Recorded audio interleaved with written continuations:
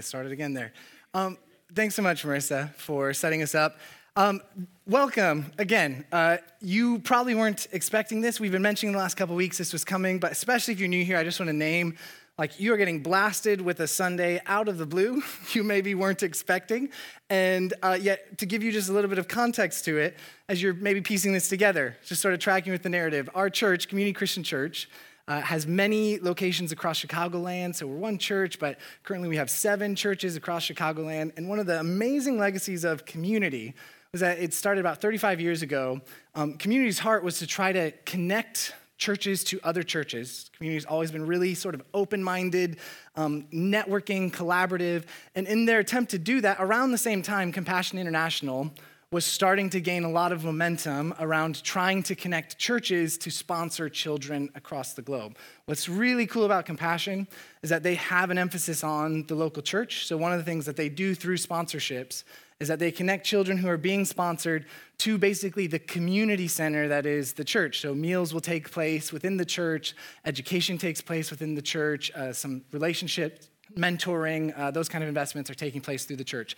And so for the last 35 years, Community as a church has been looking for ways to partner with other churches, to network with other churches, and Compassion has become one of those vehicles that really concretely allows us to take a Sunday, like this Sunday, and look up to the globe. Most of the time, if you're here with us at Community Christian Church Lincoln Park, you know that I love talking about the city. I love living in the city. I love being here as a Chicago church. Let's be honest, being a city person just makes you cooler than everybody else. That's what I think about you guys, at least. I can say it. I can be later reprimanded for it by those of you who come up to me and are like, hey, I'm actually living in the suburbs, so that was very hurtful. I apologize. But being a city church, we love being here in the city. You've probably heard we love being present here to our neighborhood. We've built some partnerships here in Lincoln Park. We want to keep building more and more partnerships so that our presence can be here. But on this Sunday, we're just looking up for a Sunday around the globe. And as you're probably already seeing and noticing from some of these clips, videos, Sweet Vibel, who Marissa has been sponsoring, to just even pause for a moment and think about the needs that exist globally. The most recent stats, none of this will surprise you, although I know these also just almost feel numbing because they're so big. Recently, CIA's World Factbook estimated that 85% of the world's youth live in low-income countries. That's just a staggering number. So low income, an estimated 385 million children, 385 million children currently live in extreme poverty on less than $1.90 a day by US dollars. 385 million children. Of course, this is true anytime we look up and notice it. And yet, even as I say these numbers, the question inevitably becomes the reason why we don't like to talk about these numbers. That is so overwhelming. How do we address 385 million children that need help? What difference could we possibly make? This is where Compassion International has stepped in by getting targeted, by being focused, and what you hopefully have been catching in between the cracks is that as we have been very relational in our partnership with Compassion, we're focusing on Honduras. There's a region in Honduras we'll talk a little bit more about in just a second, and in this region, we're investing in local churches, but specifically, we are partnering with children. So one of the most amazing things Compassion does is it allows you to build a relationship with the child that you're sponsoring. So you saw those messages get sent back and forth. There's an ongoing dynamic. You can, and people have, I've been hearing stories the last couple weeks, you can walk with a child all the way from whatever age you start sponsoring them up to high school graduation. You can see where they go from there. It's amazing. So that number, 385, suddenly becomes one child that you can personally invest in. Okay, I know I'm starting to build a little bit of emotion, maybe a little bit of pressure. We don't want to put any pressure on you. We just want to invite you into the ability to be a concrete, tangible difference in the world. So in order to do that, so that this doesn't look like a sales pitch, my pastoral duty with you is to take just a moment to ask why we as a Christian church, why we as a Christian community here in the city would do this kind of thing. Because there's lots of good organizations. There's lots of ways that you could be a good person, but like, why would we specifically take a Sunday to invite you to think about sponsoring a child? I want to tell you a little bit of the story through the Bible. We're going to do a deep dive. For those of you who are still here and part of our church, you know I just love a good Bible deep dive. So let's get into this. The deep dive I want to take you on is to take you all the way back into the Old Testament times, right? We're going to go all the way back in the story of Israel. And here in the story of Israel, there is this profound moment that happens in Israel's identity as a people, where for 400 years, think about that for just a second, the United States is something like 275 years old, right?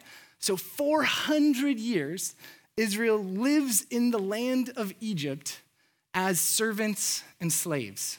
Now, this isn't maybe as bad as it could have been. Lots of foreign powers did this. They would bring different tribes and peoples in, would essentially use them as their workforce.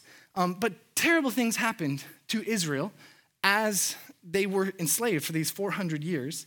And they were forced to produce everything from building bricks for the pyramids, all the way to like horrific stories that we find in the book of Exodus of Pharaoh on a whim pronouncing, we are going to kill the firstborn children that are coming out of the Israelites, right? So it's terrible to be in a state of oppression. Now, here's why this matters. God miraculously intervenes. We're not going to get into the whole story. You can watch some movies on it. You know, there's 10 plagues, Moses, let my people go. Charlton Heston was a part of it. As you go through the story of the way that God miraculously intervenes, he then calls Israel to Mount Sinai. They're sitting there on the mountain, and God is about to give them the law. Now, I know we often think of the 10 Commandments as this sort of high and mighty, fluting, like God's law, and they are that to a degree. But alongside the 10 Commandments, there's all of these other instructions that God gives to Israel, and here's one that's really fascinating, right? I want to take you straight to Exodus 22. This is coming right after the 10 Commandments, and this is what God says. Do not mistreat or oppress a foreigner, for you were foreigners in Egypt. Do not take advantage of the widow or the fatherless. That's actually the word you often see in other Bible translations as orphans. If you do, and they cry out to me, I will certainly hear it. Whew, I don't know about you, but this is one of those like, if you're taking the Bible seriously, you get chills in this moment. Because God says, listen, you were just in a land of oppression, right? Like 400 years you were mistreated. And during that time, you saw what it felt like to be on the margins, to be oppressed, to be vulnerable. So now you as a people have this opportunity to treat foreigners, and this is a real struggle. I mean, it's certainly still a struggle today, right? To treat foreigners, those outside of your people, with the kind of dignity and kindness and respect that you were denied when you yourself were oppressed in Egypt. But God goes even further and notes these two categories that pop up again and again and again in the Bible that specifically do not take advantage of the widow. So think about this for a second. In ancient society, so much of the work that you're doing is agricultural. There's a lot of work with the land. There's a lot of work with your hands. Men and women worked. Men and women collaborated as families. But just the nature of life in the ancient world was vulnerable when a husband would die. You would lose status. Often you'd lose access to his whole family system that was probably supporting your family to some degree, whether you were living with them or doing something else. And so it was quite common in the ancient world for widows, if your husband died, you would need to get remarried quite quickly to sort of get stability again in the world. And this window before, if you either couldn't get married, because sometimes you might be too old, there might not be anyone available, there might not be anyone interested, this window of being widowed was extremely economically, socially, religiously vulnerable. God says, do not take advantage of the widow. But then God goes even a step further. I mean, imagine in this sort of terrifying world that we're so disconnected to, a world where there's no modern medicine, there's no modern infrastructure, there's no modern politics, there's no cities and daycares and support systems everywhere. You are a child, and for some freak reason, your parents die, right? Like your mom and your dad both pass away. You had no control over it, And you now have entered into this world in which you don't really have much you can contribute because it's work. Like you need to get to work now. That's the main thing that people are looking for from you. And it's possible that you have no family system around you. Like ideally a grandmother, a grandfather, an aunt, or an uncle takes you in. But for these children, they are fatherless. They are orphaned. God says, do not take advantage of the orphan. If you do, and they cry out to me, I will hear it. Whew. It's like God is telling you, I am looking particularly at the foreigners, the widows, and the orphans in your midst. And what I want to know is, will you see them and will you honor them in the way that you yourself were not honored? I just want to take you on a quick run. If this was like a one-off verse, I think that alone preaches. We could probably end right there and we'd have a great morning. But let me just take you a little more on the story because I just love this stuff. I get so into this. So this is now Deuteronomy. We're jumping ahead. If you have your Bible with you, this is Deuteronomy 10. Check this out. God goes after this again. So he's given the law to Israel. Israel's kind of wandered in the wilderness. They've moved forward a bit, but they've also gotten stuck. They're trying to figure this out. What does this mean to be the people of God? How do we enter into this new land of promise that we're waiting for? Here's what God says in Deuteronomy 10. For the Lord your God is God of gods and Lord of lords, the great God, mighty and awesome, who shows no partiality and accepts no bribes. He defends the cause the fatherless, it's that term again for orphan. He defends the cause of the orphan and the widow and loves the foreigner residing among you, giving them food and clothing. And you are to love those who are foreigners, for you yourselves were foreigners in Egypt. You see here, it's the same principle, but I'm just drawing your attention to the fact that God says it a couple of times. This is a principle that God wants you to remember. This was not a one-off God sort of being like, if you get to it, there's some foreigners. Take care of them if you can. There's a few widows, maybe some orphans. Try not to do wrong by them if you can. No. God is leaning in as God is establishing who God is. You catch at the beginning.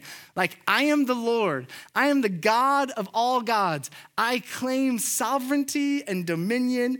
And when you know me, you should know that I defend the fatherless and the widow. I love the foreigner, and I want to provide for them. Now, here's the final question I'd be asking at this point. I'm like, okay, God, it's good to know that your heart is for them, but how are we supposed to go about this?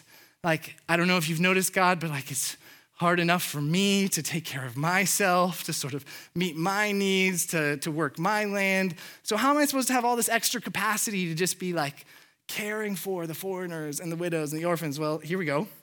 Deuteronomy 14. It's almost like God has really thought this through. Here's this fascinating thing. I'd never really heard about this on a Sunday morning before. At the end of every 3 years, bring all of the tithes of that year's produce and store it in your towns so that the Levites, who have no allotment or inheritance on their own, and the foreigners, the fatherless, and the widows who live in your towns may come and eat and be satisfied, and so that the Lord your God may bless you in all the works of your hands. Here's what's going on. In Israel, God gives them a vision saying, every year I want you to take 10% of what you've got, a tenth. It's where we get the word tithe. And with that tithe, I want you to set it aside so that that tithe can be brought back to me. This tithe was often used to provide for the priests and the Levites. Excuse me, I'm going to call. Sorry about that. I felt it coming on, just wanted to name it. So God is inviting you to take this tenth to set it aside. And as you set it aside, God has this additional instruction where he says every third year, so every 3 years, what that tenth should be done is stored so that this storehouse of provisions in the center of your town can be used to meet the needs of the vulnerable. Now, I'm not saying that we need to start doing this every 3-year system. I think there's a lot of intricacies that we now get into when it comes to social welfare and the state and what's taking place in our neighborhoods, how we're partnering with organizations like Compassion. But what I love is, and what I just wanted to show you as an example, is God is very practical, right? God's getting into the weeds of how a society together could collaborate to meet the needs of those that God particularly loves. Now, here's my last point to make this morning. When it comes to the ancient world, what's interesting is that there's all these different gods around. So Israel is sitting there, if you think about Israel on a map, surrounded by all these foreign powers. There's Egypt down there, there's the Assyrians, there's the Babylonians, there's later going to be the Greeks and the Romans, and they're all kind of milling around. And all of these different societies have all these different gods to meet all these different needs. And typically what happens is that these gods, in the sort of milieu that is taking place around you, would be associated with the thing that God was particularly good at doing. So you've maybe heard in the Old Testament the god Baal. He was associated with rain and thunder. And so if you were having a dry spell, if the harvest was not coming in, if there was no rain, you would bring a sacrifice to Baal because you're like, hey, this guy can hook me up, right? I need the hookup that Baal can provide, and so I'm going to bring Baal what Baal wants, and then hopefully Baal will meet my needs. And this was true for all these different gods. This is true in Roman society, in the Greek society. You'd bring a sacrifice to get something from your God. Here's where God flips the switch, or flips the story with Israel. God begins to say quite clearly throughout the Old Testament, I want you to know me as the God who cares for the orphaned and the widow and the foreigner. So check this out, 3 quick verses, because I'm going to run you through the Old Testament. One is Psalm 68, 4-6. The psalmist is singing a song proclaiming who Israel's God is. Who is this God that we sing to? He says, sing to God, sing in the praise of his name. Extol him who rides on the clouds. Rejoice before him. His name is Yahweh. His name is the Lord. He is a father to the orphan, a defender of widows, is God in his holy dwelling. God sets the lonely in families. He leads out prisoners with singing. But the rebellious live in a sun-scorched land. Isn't that so beautiful? Like, who is this God that we worship? Our God, our patron God, is the God of the fatherless and the widow who is going to bring you into a new family. This is our God. This is now later in the book of Hosea 14, 2-3. Hosea is going to say, take words with you and return to the Lord. Say to him, forgive all our sins and receive us graciously, that we may offer the fruit of our lips. Assyria cannot save us. We will not mount war horses. We will never again say our gods to what our hands have made. But for in you, the fatherless find compassion. Who is this God? Who is this God that we're trying to return to? Well, Hosea sees this is the God who takes orphans in. This is the God who wants to father those who are currently fatherless. This is the one that when orphans come to this God, they don't find rejection, they don't find expectation, they find compassion. And so as a response to this God, over and over and over again, I could show you probably 20 more. Here's Isaiah 1:17, just as a concrete example. The prophets are going to say to Israel when Israel's failing, hey, you're failing to worship God correctly because you are failing to honor and value those things which our God honors and values. So Isaiah says, learn to do right, seek justice, defend the oppressed, take up the cause of the orphan, plead the case of the widow. You almost see Isaiah saying, like, don't you know who God is? Right? Like, if you're going to align your life with God, step in and do something. Like, meet the needs of the injustice around you. Be the one who takes up the cause of the orphan, who cares for the widow. Now, you probably have seen this verse. This is so beautiful. Quick connection, and we're going to continue moving back to compassion in our invitation to you this morning. Jesus comes on the scene, right? So Jesus is now on the scene, and Jesus claims to be the very image of God. The Word of God. Jesus claims to be the Son of God. Jesus says, when you look to me and see what I value, you will know what God values. If this is true, it is a little sad and disappointing, isn't it, that his disciples missed the mark so much in this encounter. This is Mark 10, 14-16. We're told in this story that the disciples are there. Jesus is teaching to a crowd, and these children keep running up to him. They just keep intruding, and they keep making noise, and they're kind of disruptive and chaotic and all over the place. And parents are even like pressing their kids forward, just trying to get them close to Jesus to get some of that Jesusness that everybody was into. And in this situation, as the disciples are kind of trying to manage the crowd, we're told when Jesus saw this, he was indignant. He said to them, "Let the little children come to me, and do not hinder such as these. I tell you the truth. Anyone who will not receive the kingdom of God like a little child will never enter it." And he took the children in his arms, placed his hands on them, and blessed them. I don't know if I had fully gotten my head around it until even sitting with this Sunday, but the reason why I take you through this sweep of the Bibles is that I think we often associate God with a lot of things. And some of these things may be helpful, like God is powerful, God is mighty. Maybe you sometimes picture, I know my mind gets stuck, like God is up there in the clouds and it's all kind of like a little bit Zeusy, that maybe like lightning and thunder and power, that's God. Or maybe you have really negative associations of God that you're still trying to work through. I had some of these too growing up, that God was like a strict disciplinarian, that God was a taskmaster, that God had rules that needed to be followed, maybe like that teacher who was a little bit harsh, maybe like a boss or a supervisor who kind of relentlessly expects more of you. All of these can be ways that we picture God, but have you pondered this picture of God that is a father to the orphans? Even just Jesus sitting there saying, "Let the children come to me." Do you ever have that moment when you're around, sometimes it can be a parent, although I'll be honest with you, parents get tired. So we tend not to always be the best fatherly, motherly examples if you catch us in our exhaustion phase. Sometimes this can be the aunt or the uncle, or I've seen this with babysitters, or some of you who go up and serve in Kid City, this moment where it's like with full presence and delight, you enter into the world of the child in front of you. You know what I'm talking about? Like when a person's able to do that. Have you ever pictured God that way? That like God's heart, his identity, the way that God wants to be known in this world is as a father of the orphan who's just here. And you just see Jesus bringing these children in, Jesus putting his hand on them, Jesus blessing children. If this is who our God is, then the invitation for us is to align ourselves with this God. And I think the wonderful thing is this one is not hard, right? Some of the things that God invites us into will be hard.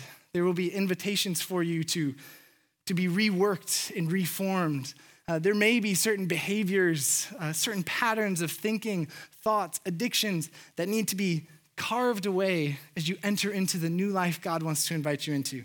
But this one, our hearts long to be fathered, don't they? Even if you've had a bad experience with your own earthly father, our hearts long to be fathered. Our hearts long to be part of a family.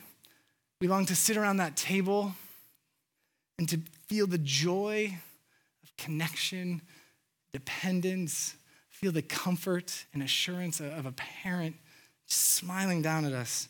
This is what our hearts are longing for. This is who our God is. And our God invites us to extend this value of God out to the world. Here's Isaiah 58:10. This is where I want to close this before we move into a final conversation that I think you're going to really enjoy.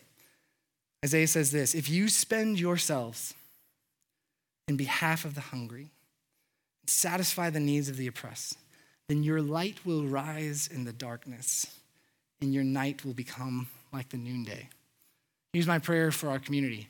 I want us to get involved, whether this is specifically this Sunday with compassion, whether this is you just getting involved with the way our community is trying to be a light in our neighborhood. I want us to get involved because we need more light in this world. We need more family. We need more parents. We need more orphans being welcomed in. And so this Sunday, for us to give you such a concrete invitation to care for those who are vulnerable, to care for those in need, is, to me, one of the easiest and most exciting ways we can step into that light. Let me go ahead and pray for us as we transition. Lord, thank you for being the God of the orphan. Thank you for loving widows. Thank you for loving foreigners, those who are vulnerable and oppressed. Lord, we know that the need is staggering in our world. And yet I just pray, even through this brief reflection on your heart, I pray that we'd be able to see more clearly the way that you want us to see, that we would have your eyes for those in need, and that whether it's through compassion this Sunday or through all of the small opportunities in our life, that we would be able to bring more light here to our city of Chicago. In Jesus' name, amen. Amen. Okay, as if we're not throwing enough at you, here's the last thing we wanted to do. The story goes that about 3 or 4 weeks ago, we mentioned to our volunteer team before the service that we had an opportunity to partner with Compassion, that in partnering with Compassion, we had this specific partnership with Honduras. And we heard from our very own Angela Hernandez, who's been a part of the church for about the last year and a half, who's currently a DePaul student. We'll have her share a little bit more of her story. Angela goes, no way. I don't know if you guys remember, I'm from Honduras, and I was sponsored as a child. So I asked Angela, would she feel comfortable coming up and just sharing a little bit more about Honduras specifically, about what it was like to be sponsored as a child? And so would you all warmly help me welcome Angela up?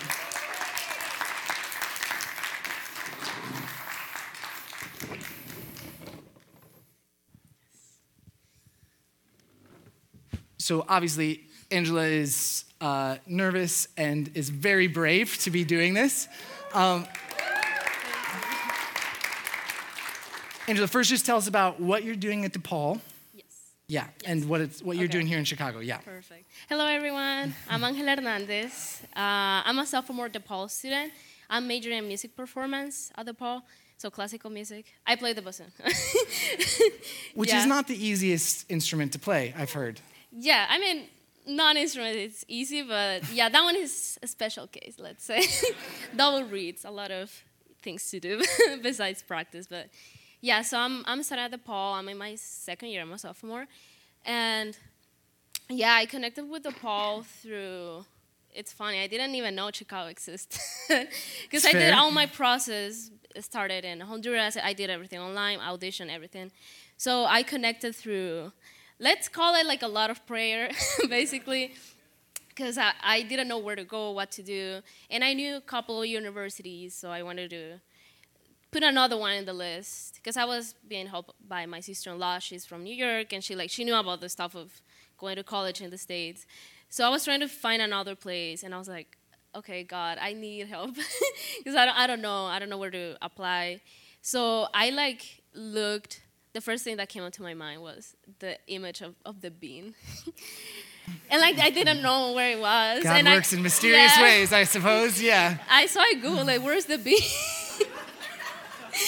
So Chicago appeared, and then I looked for a School of Music in Chicago, and DePaul appeared, and I looked at the faculty list for bassoon, and they are the bassoon section of the Chicago Symphony Orchestra. So I was like, oh, I think I might go. I want to go there. Yeah. So yeah, that's how DePaul appeared there, and then as I kept moving through the process of applying, it was good, and I was being helped till the day I got here. So that was just a clear affirmation that here was the place that I was meant to be. Yeah, amazing. And we'll talk a little more about where you're going after this, but give us just a little bit more of what it was like growing up in Honduras, your family, how you got connected to sponsorship. Yes, yes. So yeah, I grew up in Honduras. I moved here just a year and a half ago. So all my life was in Honduras. My neighborhood where I grew up, it's one of the most dangerous neighborhoods in Honduras because it's full of gangs, and gangs are one of the main reasons why children and youth don't go to school, because it's like the easier way to get money, and families need money because the level of poverty is really high, and things kept going just in kind of a train wreck. But so growing up in my neighborhood, it was fun. I feel like children get to find a way to still have fun throughout all the the dark moments in family and stuff. So I remember I had a good childhood time because friends, but also I feel like most of us didn't understood what was going on in our families. But yeah, I think one of the main things was going to church, Sunday schools, because that's where you go and eat food.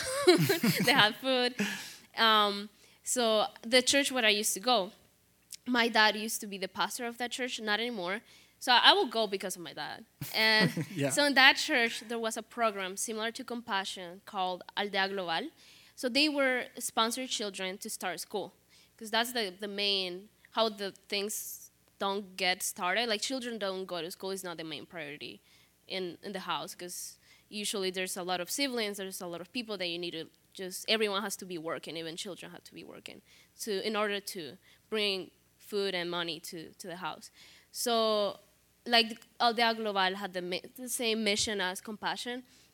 So they thought, okay, let's sponsor this church and let's sponsor the children that come to the church, and then we'll kind of expand to the community, the whole neighborhood.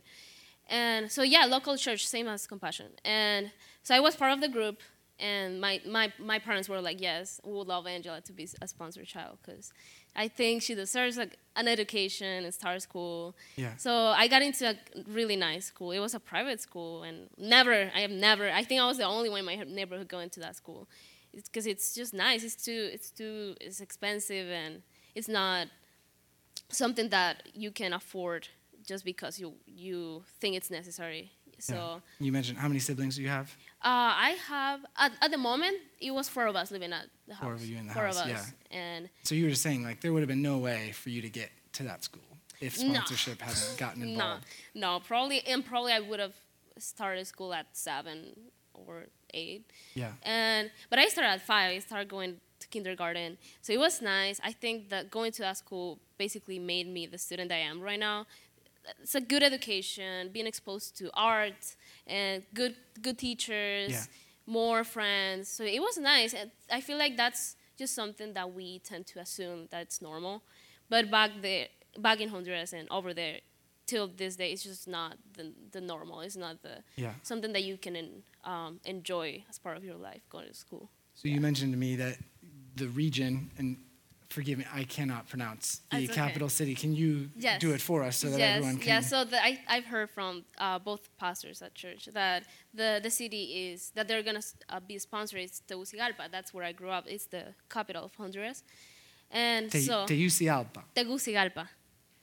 Exactly what Angela said. Tegucigalpa. So yeah, I was excited because I think then I can contribute even more because I'm from there. I grew up there. So I know the area where Compassion is trying to approach to and like connect with the local churches. Yeah. You mentioned you talked to your mom who's doing social work there right now. Yeah, she used to do social work there back in 2008. Back in 2008. And it's this area of Honduras, it's really, I think it's the poorest area of Tegucigalpa because it's the area where the incineration of garbage processes. So families, their main source of money, income comes from going to work there every day, and they live there. They live in the middle of stuff over there. It's not a great situation. Children are working too as well, and I know the churches over there.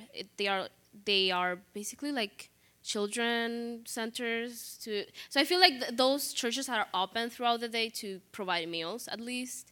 And then during Sundays, they try to give classes to teach kids how to write and read and just the basics of that they are able to do, which is still a lot of work because You were saying it's kind of like meals and even just beginning the process of education is one of the huge gifts that churches just by.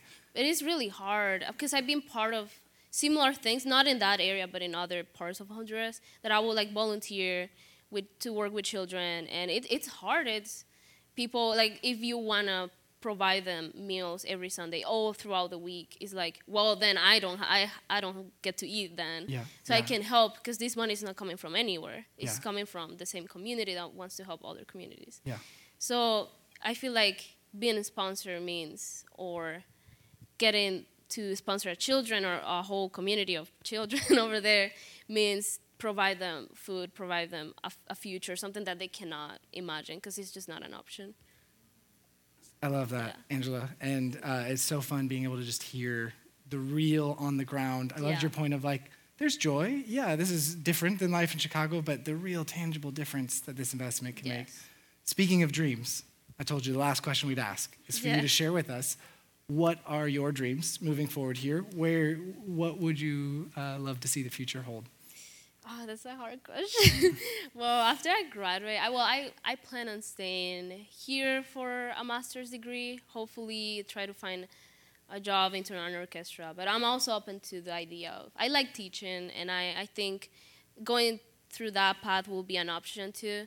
And I would love to contribute to Honduras. I mean, the school that I went to, the community where I got interested in music, because I feel like music is also a path that God uses us to connect children to Him and youth in general. I feel like I was saved because of music, and music was brought to me through God.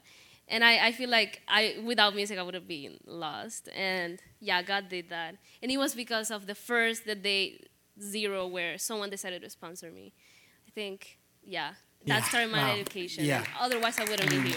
Yes.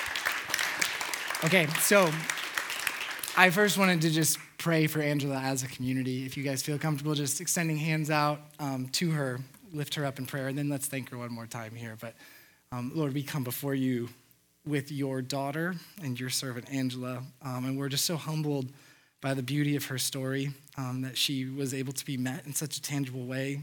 An opportunity opened up for her to be in education, able to hear music, to encounter beauty, to find you, Lord, and then to be swept into this adventure all the way here to DePaul, where she sits now in our community and has this hope and dream because of the opportunities given for her that she can go back and pour out so much more beauty and hope and love into the world. Lord, as Angela's church, we thank you for her. We pray for her as a student, that you would be near to her, that you would keep her strong, that she would be able to receive everything that this season of education is offering to her, that there would be joy and friendship, even more adventures. And we pray a blessing over her future, Lord, and that you would use her as she goes forth from here in Jesus' name. Amen. Amen. Thanks, Angela. Let's give her one more round of applause. So we want to end with a time of worship as we do every week. In just a moment, we're going to have an opportunity to receive communion as we sing. But let me just give really clearly to you what the invitation is out of this Sunday. Compassion International allows you for $43 a month. It's $43 a month to sponsor a child. We'll let Christopher in just a minute tell you about how little that is in some ways for us. I mean, I know that. I'm sure you feel that too. And yet, what an incredible, tangible impact that $43 a month can make. Compassion in particular has an app that will let you have stored your communication with the child you're partnered with. They've got some really cool stuff. Would love to help you explore the app once you start sponsoring. As a church community, because we're focusing on a region and you're kind of hearing this model as it played out, we're going to be connected to this church. And I know that Compassion and Community are talking about ways to have Zoom calls with your children that you sponsor, which is quite beautiful. I was just hearing this last week that next year in 2025, we're going to send a team down to Honduras to, again, be invested, to be connected to this region. So it's an incredibly relational investment. Just if there's any part of you wondering what's going on, where is any of this going? And let me just maybe say this as a final blessing over you. Some of you here, I'm sure, hopefully, I just want to name it for myself. I had not previously sponsored a child before preparing for this Sunday, and I am moved to sponsor a child. I just feel, even for my cynicism and tight purse strings, right, that this is a clear and easy and beautiful invitation. I hope there are some of you this morning, like Marissa 4 years ago, who even if you're in student mode, even if there's debt, even if the budget's a little bit tight, I hope that this could be something that you say, wow, I see the beauty and value of this, and you take the leap to sponsor a child this morning. If you're ready to do that, there's packets out in the lobby. You can literally see the face of the child you're going to sponsor, and our only request is not to take a packet home. Feel free to look at them, but don't take it home unless you're planning on sponsoring that child. That's making sense.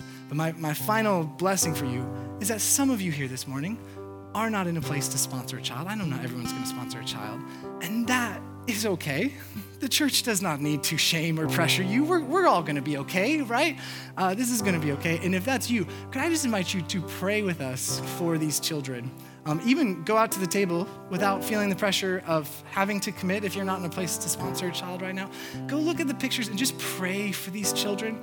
You hear in our longing that God's heart is for children. God's heart, I hear as I sit with Angela, the dream that God stirred in a child and the way the church at her best is able to be this light that is able to pour out and create more space. So join me if you would in two prayers. First, I want to pray for any of you here who have already been sponsoring children. Let's just lift up the children you've been sponsoring, like Vibel in prayer, like Angela. And for any of you here who are either going to sponsor a child or going to join us in praying, let's also pray for Honduras. In this region, we're going to be partnered to. God, we come before you for these children. First, we thank you for the many faithful people here who have already been in this work, sponsoring children. Lord, thank you for that small, carved commitment out of their monthly budget to be able to open up dreams like we heard from Angela today. We pray for their children. We pray for Vibel. We pray for the 4-year-olds, the 8-year-olds, the 15-year-olds, the 16-year-olds. As Angela said, all the pressures on their lives, pressures to work, pressures to leave education behind, pressures from gangs. Lord, be with them. May these investments matter. May these investments open up new life and opportunity. And Lord, we also pray the same over Honduras, over this region.